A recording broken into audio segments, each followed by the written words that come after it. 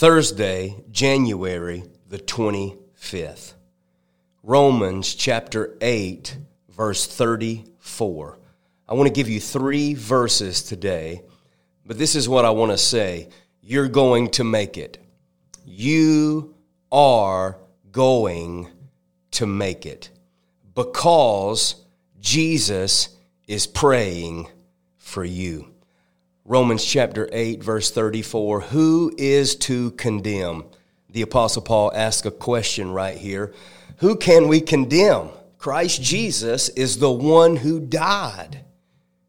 He took upon himself your condemnation. Think about this. And more than that, he goes on to say, he was raised from the dead, and now he is sitting down at the right hand of God.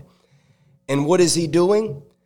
He is interceding for you and me.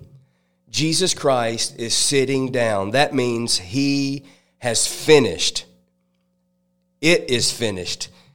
And his full-time job description is prayer. He's praying for you.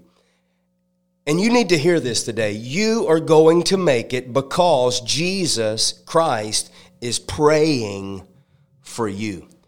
Number 2, Hebrews chapter 7, verse 25. Consequently, he is able to save you to the uttermost, and all of those who draw near to God through him, since he always lives to make intercession for you. Friend, you're going to make it. Why? Because Jesus Christ is praying for you. Number 3, Romans chapter 8, verses 26 and 27. Just 3 quick verses today with the same principle. Romans chapter 8, verse 26 and 27. Likewise, the Holy Spirit helps us. Somebody say, he's helping me. He helps you and me in our weaknesses. For we do not know what to pray for as we ought, but the Holy Spirit himself intercedes for us with groanings too deep for words. And he searches our hearts, and he knows what the mind of the Spirit is, because the Spirit intercedes. There's that word again. The Holy Spirit intercedes for the saints according to the will of God. And this is what I want you to understand today, that you are going to make it. I don't know who I'm talking to. I don't know what you're going through, but you are going to make it. Why? Because Jesus Christ is praying for you.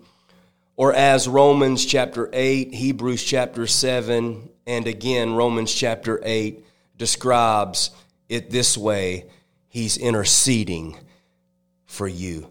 And the word intercede is the Greek word paga, P-A-G-A, paga.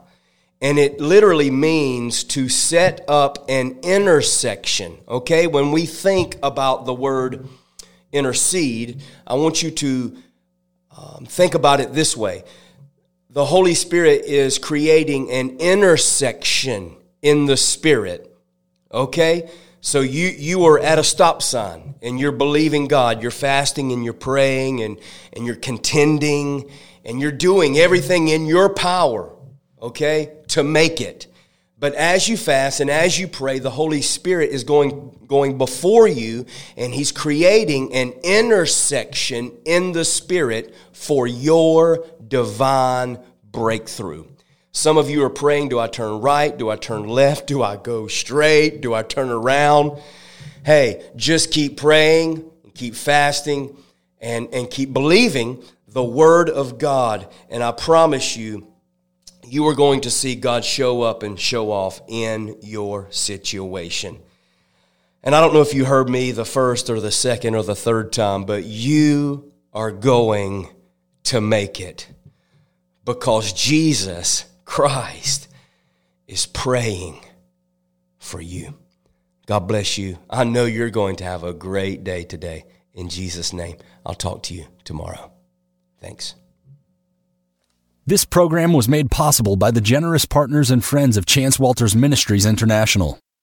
Until next time, we are on the revival road. For more information, download our free ministry app or go to our website at www.chancewalters.org.